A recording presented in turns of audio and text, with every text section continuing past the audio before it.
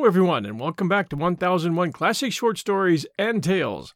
We have two great O.HENRY stories for you today. The first, Modern Rural Sports, and the second story, A Retrieved Reformation, and I think you'll enjoy them both. And now, our story. Jeff Peters must be reminded, whenever he is called upon, pointedly, for a story, he will maintain that his life has been as devoid of incident as the longest of Trollope's novels. But lured, he will divulge. Therefore I cast many and divers flies upon the current of his thoughts before I feel a nibble. I notice, said I, that the Western farmers, in spite of their prosperity, are running after their old populistic idols again.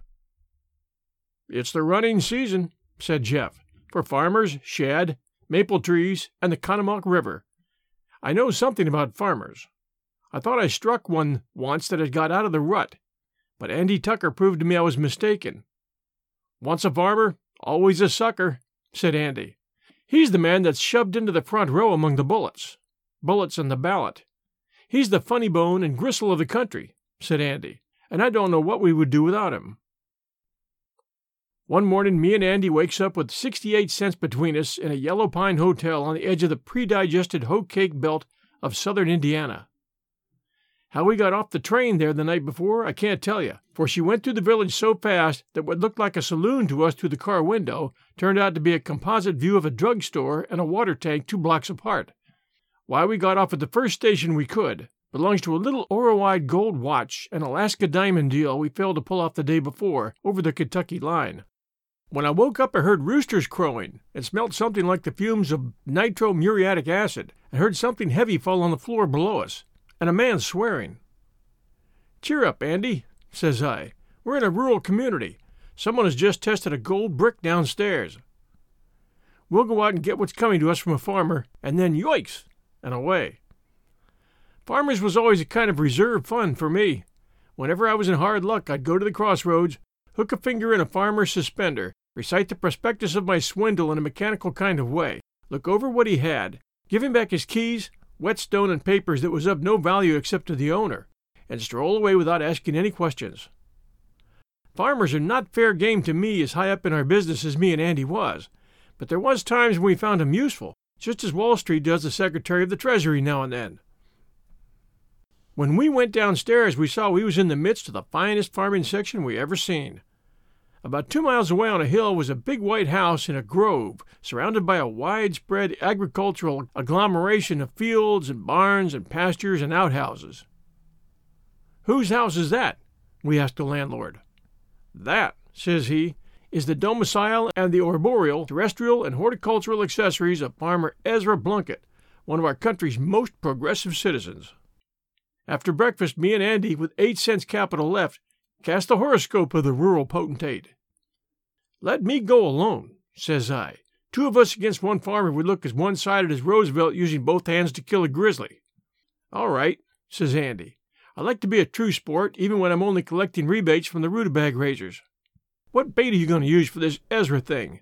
Andy asks me. Oh, I says, the first thing that come to hand in the suitcase.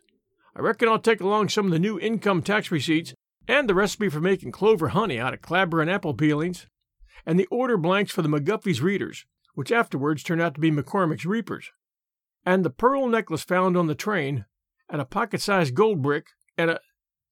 That'll be enough, says Andy. Any one of the lot ought to land on Ezra. And say, Jeff, make that succotash fancier give you nice, clean, new bills.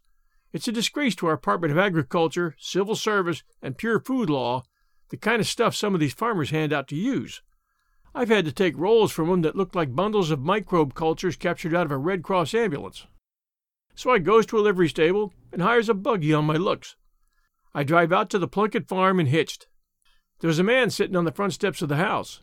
He had on a white flannel suit, a diamond ring, golf cap, and a pink ascot tie. Summer boarder, says I to myself. I'd like to see Farmer Ezra Blunkett, says I to him. You see him, says he. What seems to be on your mind? I never answered a word. I stood still, repeating to myself the rollicking lines of that merry jingle, The Man with the Hoe. When I looked at this farmer, The little devices I had in my pocket for buncoing the pushed-back brow seemed as hopeless as trying to shake down the beef trust with a minimus and a parlor rifle. "Well?" says he, looking at me close. "Speak up. I see the left pocket of your coat sags a good deal. Out with the gold brick first. I'm rather more interested in the bricks than I am in the trick 60-day notes and the lost silver mine story." I had a kind of cerebral sensation of foolishness in my ideas of ratiocination, but I pulled out the little brick and unwrapped my handkerchief of it. $1.80, says the farmer, hefting it in his hand. "Is it a trade?" "The lead in it's worth more than that," says I, dignified. I put it back in my pocket. "All right," says he, "but I sort of wanted it for the collection I'm starting. I got a $5,000 one last week for $2.10. Just then a telephone bell rings in the house. "Come in, Bunk," says the farmer, "and look at my place. It's kind of lonesome here sometimes. I think that's New York calling." We went inside. The room looked like a Broadway stockbroker's.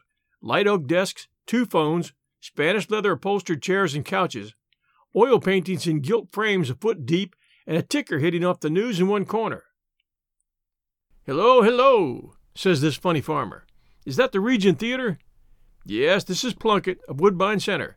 Reserve 4 orchestra seats for Friday evening, my usual ones." "Yes, Friday. Goodbye."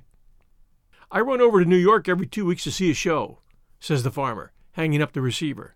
"I catch the 18-hour flyer at Indianapolis, spend 10 hours in the heyday of night on the Yappian Way, and get home in time to see the chickens go to roost 48 hours later. Oh, the pristine Hubbard squasherino of the cave-dwelling period is getting geared up some for the annual meeting of the Don't Blow Out the Gas Association. Don't you think, Mr. Bunk?" "I seem to perceive," says I, "a kind of hiatus in the agrarian traditions in which heretofore I have reposed confidence." "Sure, Bunk," says he. "The yellow primrose on the river's brim is getting to look to us rubes like a holiday edition deluxe of the Language of Flowers with decal edges and frontispiece." Just then the telephone calls him again. "Hello, hello," says he. "Oh, that's Perkins at Milldale.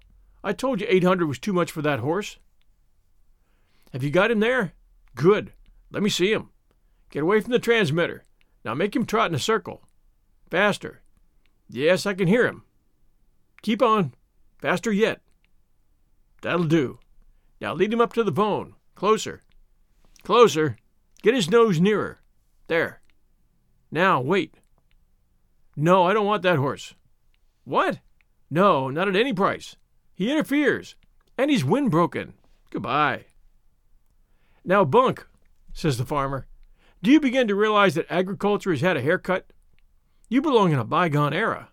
Why, Tom Lawson himself knows better than to try to catch an up-to-date agriculturalist napping. It's Saturday the 14th, on the farm, you bet. Now look here, and see how we keep up with the day's doings." He shows me a machine on a table with 2 things for your ears like penny in the slot affairs. I puts it on and listens. A female voice starts up, reading headlines of murders, accidents, and other political casualties. "What you hear," says the farmer, "is a synopsis of today's news in the New York, Chicago, St. Louis, and San Francisco papers. It's wired into our rural news bureau and served hot to subscribers. On this table you see the principal dailies and weeklies of the country. Also a special service of advanced sheets of the monthly magazines." I picks up one sheet and sees that it's headed "Special Advance Proofs in July 1909, the Century will say," and so forth. The farmer rings up somebody, his manager I reckon, and tells him to let that herd of 15 jerseys go at $600 a head, and to sow the 900-acre field in wheat, and to have 200 extra cans ready at the station for the milk trolley car. Then he passes the Henry Clays and sets out a bottle of green chartreuse, and goes over and looks at the ticker tape. "Ah, Consolidated Gas up 2 points, says he. "Oh, very well. Ever monkey with copper?" I asks. "Stand back," says he, raising his hand, "or I'll call the dog. I told you not to waste your time." After a while he says, "Bunk, if you don't mind my telling you, your company begins to cloy slightly. I got to write an article on the chimera of communism for a magazine, and attend a meeting of the Racetrack Association this afternoon. Of course you understand by now that you can't get my proxy for your remedy, whatever that is." Well, sir, all I could think of to do was go out and get in the buggy. The horse turned round and took me back to the hotel. I hitched him and went in to see Andy. In his room I told him about this farmer, word for word, and I sat picking at the table cover like one bereft of sagaciousness. "I don't understand it," says I, humming a sad and foolish little song to cover my humiliation. Andy walks up and down the room for a long time, biting the left end of his mustache, as he does when he's in the act of thinking. "Jeff," says he, finally, "I believe your story of this expurgated rustic, but I am not convinced. It looks incredulous to me that he could have inoculated himself against all the preordained systems of bucolic bunco. Now, you never regarded me as a man of special religious proclivities, did you, Jeff?" says Andy. "Well," says I, "no. But," says I, not to wound his feelings, "I have also observed many church members whose said proclivities were not so outwardly developed that they would show on a white handkerchief if you rubbed them with it. I've always been a deep student of nature from creation down," says Andy, "and I believe in the ultimatum design of Providence. Farmers was made for purpose, and that was to furnish a livelihood to men like me and you. Else why was we given brains? It's my belief that the manna that the Israelites lived on for 40 years in the wilderness was only a figurative word for farmers, and they kept up the practice to this day.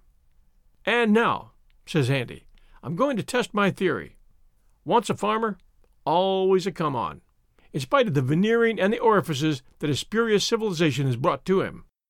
You'll fall, same as I did," says I. "This one shook off the shackles of the sheepfold. He's entrenched behind the advantages of electricity, education, literature, and intelligence." "I'll try it anyway," said Andy. "There are certain laws of nature that free rural delivery can't overcome." Andy fumbles around a while in the closet and comes out dressed in a suit with brown and yellow checks as big as your hand. His vest is red with blue dots, and he wears a high silk hat. I noticed he'd soaked his sandy mustache in a kind of blue ink. "Great Barnums," says I, "you're a ringer for a circus thimble-rig man." "Right," says Andy. "Is the buggy outside?" "Wait here till I come back. I won't be long." 2 hours afterwards, Andy steps into the room and lays a wad of money on the table. $860, says he. Let me tell you, he was in.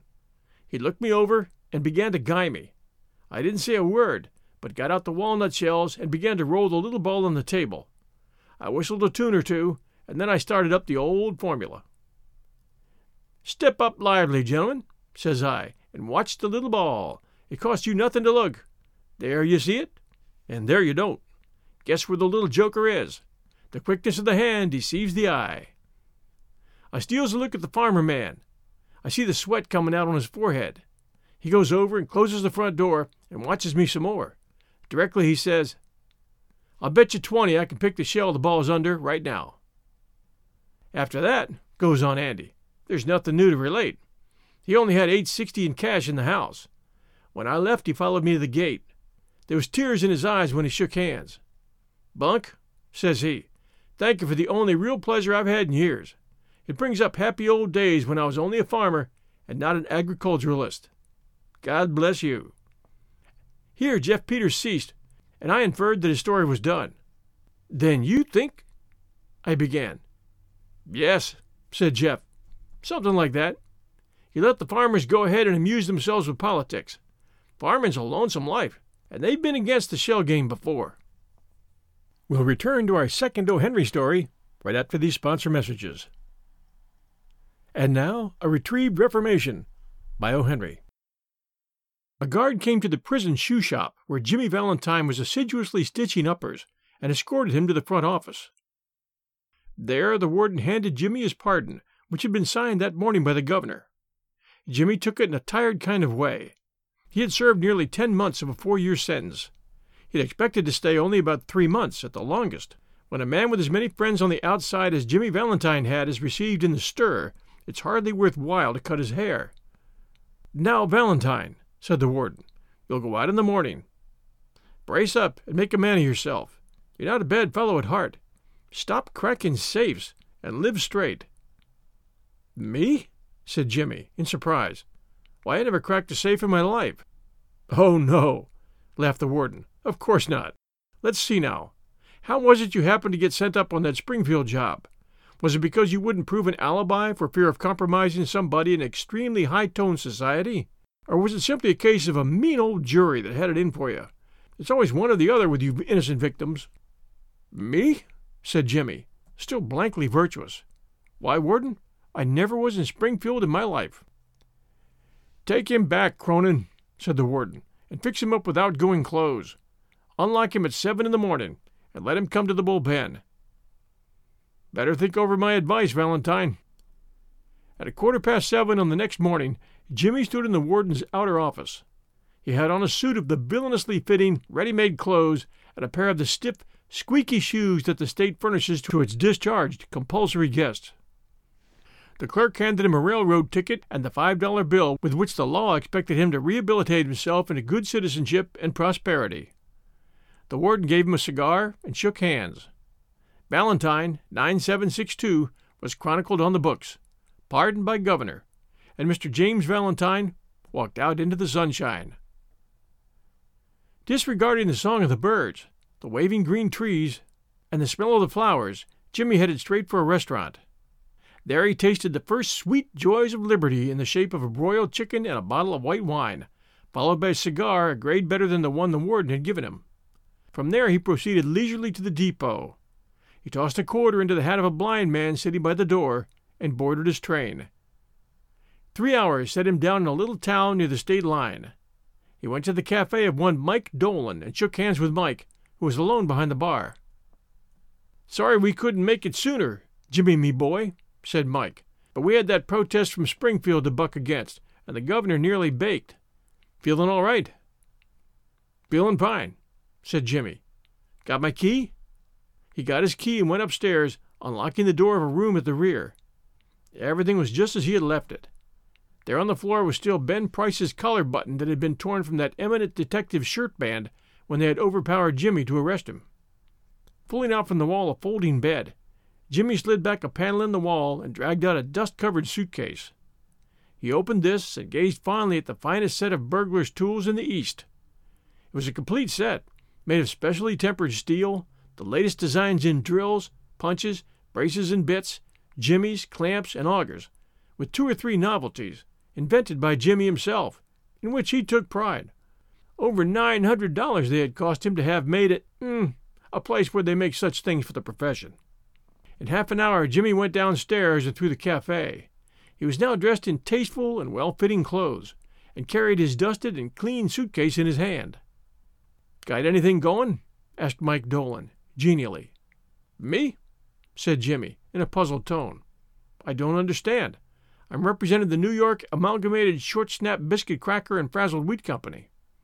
This statement delighted Mike to such an extent that Jimmy had to take a seltzer and milk on the spot. He never touched hard drinks.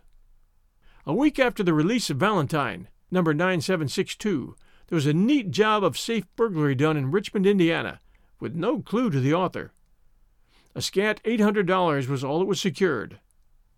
2 weeks after that, a patented, improved, burglar-proof safe in Logansport was opened like a cheese to the tune of $1,500. Currency, securities, and silver untouched. That began to interest the road catchers. Then an old-fashioned bank safe in Jefferson City became active and threw out of its crater an eruption of banknotes amounting to $5,000. The losses were now high enough to bring the matter up into Ben Price's class of work. By comparing notes, a remarkable similarity in the methods of the burglars was noticed. Ben Price investigated the scenes of the robberies and was heard to remark, "That's dandy Jim Valentine's autograph. Look at that combination knob, jerked out as easy as pulling up a radish in wet weather. He's got the only clamps that can do it. And look how clean those tumblers were punched out. Jimmy never has to drill but one hole. Yes, I guess I want Mr. Valentine. He'll do his bit next time without any short time or clemency foolishness." Ben Price knew Jimmy's habits. He had learned them while working on the Springfield case. Long jumps, quick getaways, no Confederates, and a taste for good society. These ways had helped Mr. Valentine to become noted as a successful dodger of retribution. It was given out that Ben Price had taken up the trail of the elusive cracksman, and other people with burglar-proof safes felt more at ease. One afternoon, Jimmy Valentine and his suitcase climbed out of the mail hack in Elmore, a little town 5 miles off the railroad down in the blackjack country of Arkansas. Jimmy, looking like an athletic young senior just home from college, went down the board sidewalk toward the hotel. A young lady crossed the street, passed him at the corner, and entered a door over which was the sign, The Elmore Bank. Jimmy Valentine looked into her eyes, forgot what he was, and became another man. She lowered her eyes and colored slightly. Young men of Jimmy's style and looks were scarce in Elmore. Jimmy collared a boy that was loafing on the steps of the bank as if he were one of the stockholders, and began to ask him questions about the town, feeding him dimes at intervals. By and by the young lady came out, looking royally unconscious of the young man with the suitcase, and went on her way. "Isn't that young lady Polly Simpson?" asked Jimmy, with a specious guile. "No," said the boy. "She's Annabelle Adams. Her pa owns this bank.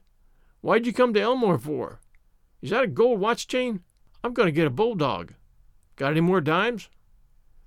Jimmy went to the Planters Hotel, registered as Ralph D. Spencer, and engaged a room. He leaned on the desk and declared his platform to the clerk. He said he had come to Elmore to look for a location to go into business. How was the shoe business now in the town? He had thought of the shoe business. Was there an opening? The clerk was impressed by the clothes and manner of Jimmy. He himself was something of a pattern of fashion to the thinly gilded youth of Elmore, but he now perceived his shortcomings. While trying to figure out Jimmy's manner of tying his four in hand, he cordially gave information. Yes, there ought to be a good opening in the shoe line. There wasn't an exclusive shoe store in the place. The dry goods and general stores handled them. Business in all lines was fairly good. Hoped Mr. Spencer would decide to locate in Elmore. He would find it a pleasant town to live in, and the people very sociable. Mr. Spencer thought he would stop over in the town a few days and look over the situation. No, the clerk needn't call the boy. He would carry up his suitcase himself. It was rather heavy. Mr. Ralph Spencer, the phoenix that arose from Jimmy Valentine's ashes left by the flame of a sudden and alterative attack of love, remained in Elmore, and prospered. He opened a shoe store and secured a good run of trade. Socially, he was also a success, and made many friends, and he accomplished the wish of his heart. He met Miss Annabelle Adams, and became more and more captivated by her charms. At the end of a year, the situation of Mr. Ralph Spencer was this. He had won the respect of the community. His shoe store was flourishing, and he and Annabelle were engaged to be married in 2 weeks. Mr. Adams, the typical, plodding, country banker, approved of Spencer. Annabelle's pride in him almost equaled her affection. He was as much at home in the family of Mr. Adams and that of Annabelle's married sister as if he were already a member. One day Jimmy sat down in his room and wrote this letter, which he mailed to the safe address of one of his old friends in St. Louis. Dear old pal, I want you to be at Sullivan's place in Little Rock next Wednesday night at 9 o'clock. I want you to wind up some little matters for me. And also, I want you to make a present of my kit of tools. I know you'll be glad to get them. You couldn't complicate the lot for $1,000. Say, Billy, I've quit the old business. A year ago. I've got a nice store. I'm making an honest living, and I'm going to marry the finest girl on earth 2 weeks from now. It's the only life, Billy, the straight one. I wouldn't touch a dollar of another man's money now for $1 million. After I get married, I'm going to sell out and go west, where there won't be so much danger of having old scores brought up against me. I tell you, Billy, she's an angel. She believes in me, and I wouldn't do another crooked thing for the whole world. Be sure to be at Sully's, for I must see you. I'll bring along the tools with me. Your old friend, Jimmy. On the Monday night after Jimmy wrote this letter, Ben Price jogged unobtrusively into Elmore in a livery buggy. He lounged about town in his quiet way until he found out what he wanted to know. From the drugstore across the street from Spencer's shoe store, he got a good look at Ralph D. Spencer. "Gonna marry the banker's daughter, are you, Jimmy?" said Ben to himself, softly. "Well, I don't know." The next morning Jimmy took breakfast at the Adamses.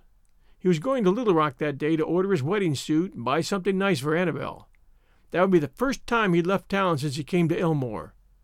It had been more than a year now since those last professional jobs, and he thought he could safely venture out. After breakfast, quite a family party went downtown together.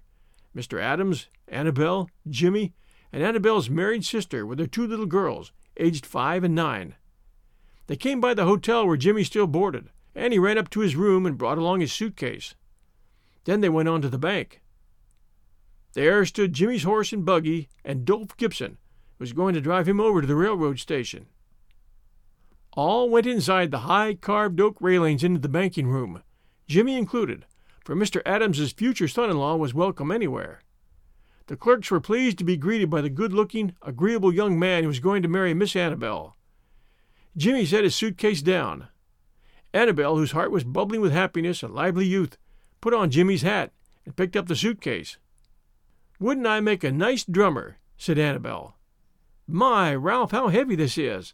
It feels like it's full of gold bricks." "A lot of nickel-plated shoehorns in there," said Jimmy, coolly, "that I'm going to return. I thought I'd save express charges by taking them up myself. I'm getting awfully economical." The Elmore Bank had just put in a new safe and vault. Mr. Adams was very proud of it, and insisted on an inspection by everyone.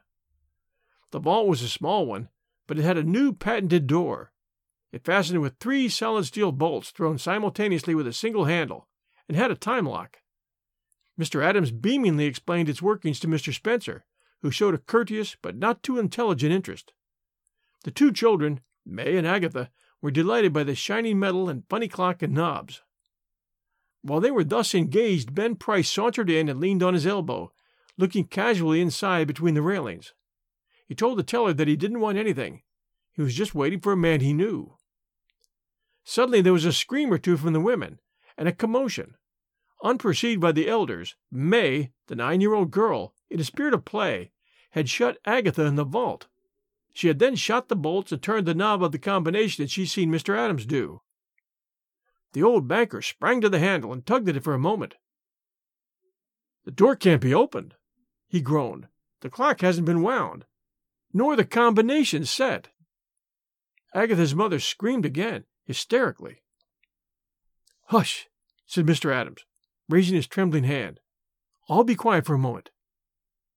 Agatha," he called as loudly as he could, "listen to me."